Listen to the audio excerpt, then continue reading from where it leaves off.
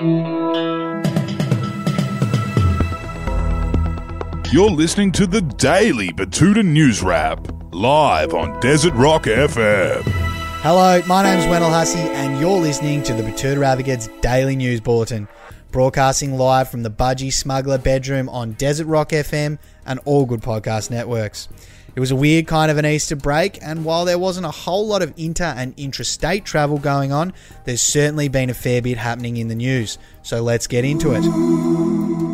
Starting off with some international news, and Jesus' long-awaited return certainly didn't go as planned on Sunday. A Batuta Advocate exclusive. We revealed that Jesus Christ was fined $1,000 after police deemed his resurrection on Sunday a non-essential outing. Emerging after a significant period of time in ISO, the Christian poster boy was unceremoniously pinged by Queensland Police for sitting down in a local park. With no exercise equipment inside and clothed in heavy robes, police reportedly decided to use their discretionary powers to give him a sharp warning about non-essential outings in the light of the whole COVID-19 thing. Christ then reportedly disappeared back into his cave, and it's not known whether he'll be coming out again anytime soon. The police told the Advocate that rules are rules, and they won't be bending them for anyone, not even Jesus Christ himself. Jack Buckley, one of our loyal readers, commented on that story saying he's a carpenter and therefore an essential worker. Should have had his trailer with him and said he's got a job on the other side of Jerusalem. Ah well, he's only young, lesson learned, no need for the media to crucify him for it. Spot on, Jack. Great point. In other news of national significance now, and down south, some Melbourne elites hiding in Portsea were given away over the weekend by stickers for weird private school sports on the back of their luxury vehicles. They were spotted by angry locals who said that seeing stickers for competitive croquet, sailing and even polo has given away all of the Aspen ski bunnies currently responsible for the disastrous spread of coronavirus in Victoria and the destruction of the domestic economy.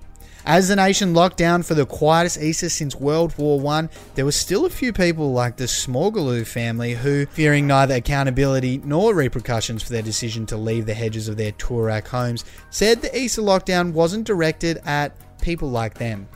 And they're yet to face any actual consequences for getting caught out, but we'll endeavour to keep you up to date on that one and let you know if they do.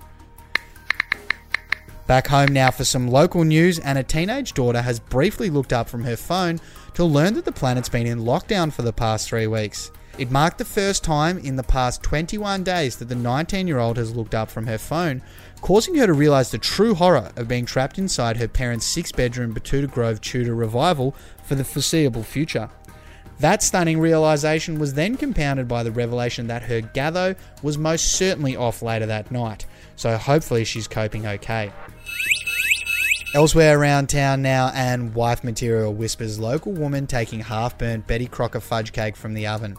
Yes, having been in lockdown for a month, Sammy Lee thought it was time to test out her baking skills on her soon-to-be husband, which shortly after that resulted in the warm smell of perfectly cooked chocolate brownies circling around their apartment. That was then followed by the distinct smell of something burning and the smoke alarm going off, at which point the Zoom conversation ended.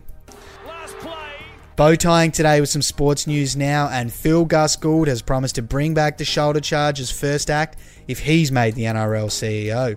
With all stakeholders in the NRL currently fighting with each other amidst the COVID-19 crisis, the patron saint of Penrith has been bandied around as the next boss of the game. While he's hosed down those rumours publicly, he's also publicly said that if he were somehow, through no fault of his own, to become the CEO, he'd make sure to fix the game. Starting with the shoulder charge and then the biff. He told the Advocate that if the game's going to start back up on the 28th of May amidst the global pandemic, we shouldn't be too worried about the consequences of a few rattled melons. So he'd be bringing back the iconic big hits as the first order of business. How good would that be? So we'll wait and see if he can make it happen. But that's the last order of business for our bulletin, so it's goodbye for now. Thanks for tuning in, and we'll be back again tomorrow with your daily dose of honest, hard-hitting regional news. Until then, I'm Wendell Hussey. Goodbye.